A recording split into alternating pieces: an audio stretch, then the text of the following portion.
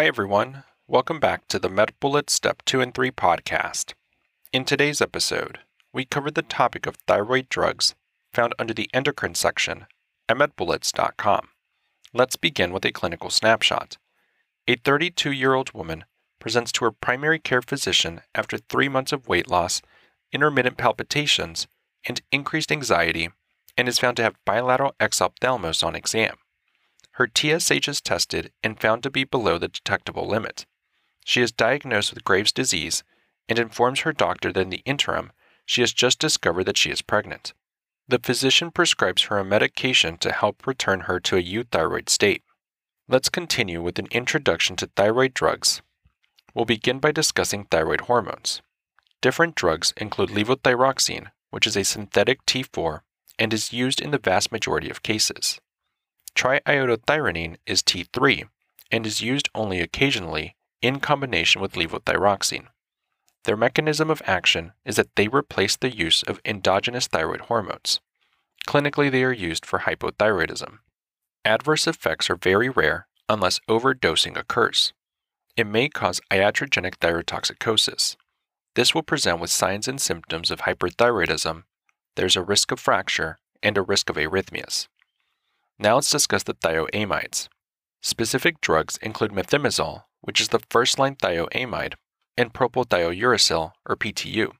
This is used only in pregnant patients, breastfeeding patients, and patients with drug reactions to methimazole.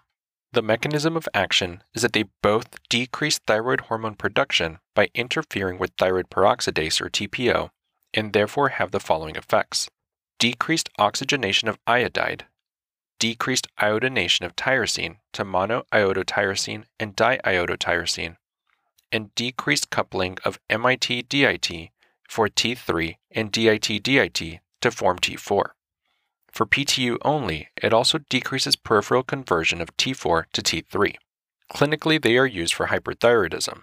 They are used to achieve a euthyroid state prior to definitive treatment with radioiodine therapy or surgery, and they are used for definitive treatment for patients who are not radioiodine or surgical candidates.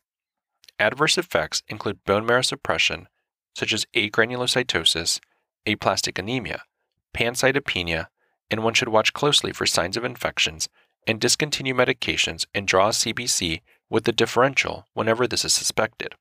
Other adverse effects include skin reactions, hepatotoxicity, which is worse with PTU and has a black box warning, and unique adverse effects to methimazole include that it is fetotoxic and is present in significant concentrations in breast milk. Now that we've discussed the major points relating to thyroid drugs, let's walk through a question to apply what we've learned and get a sense of how the topic might be tested. For this question, consider the following clinical scenario. A 30-year-old female complains of heat intolerance, excessive sweating, and recent unintentional weight loss. She denies alcohol, tobacco, and other drug use, and does not take any medications. Laboratory analysis reveals elevated serum T4 and decreased serum TSH. You elect to manage the patient's condition pharmacologically with methimazole. Methimazole interferes with the function of which of the following proteins?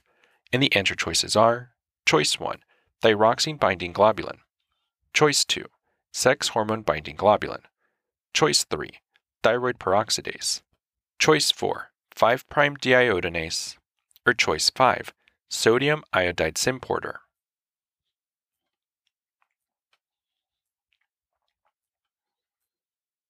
The best answer to this question is Choice 5, thyroid peroxidase. Methimazole is a thioamide that inhibits peroxidase, thereby disrupting thyroid hormone synthesis. It is used to treat hyperthyroidism. Peroxidase oxidizes inorganic iodide to organic iodine, which binds tyrosine residues to form monoiodotyrosine.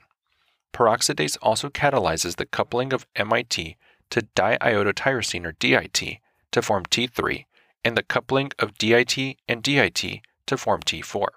Thioamide toxicities include skin rash and rarely agranulocytosis.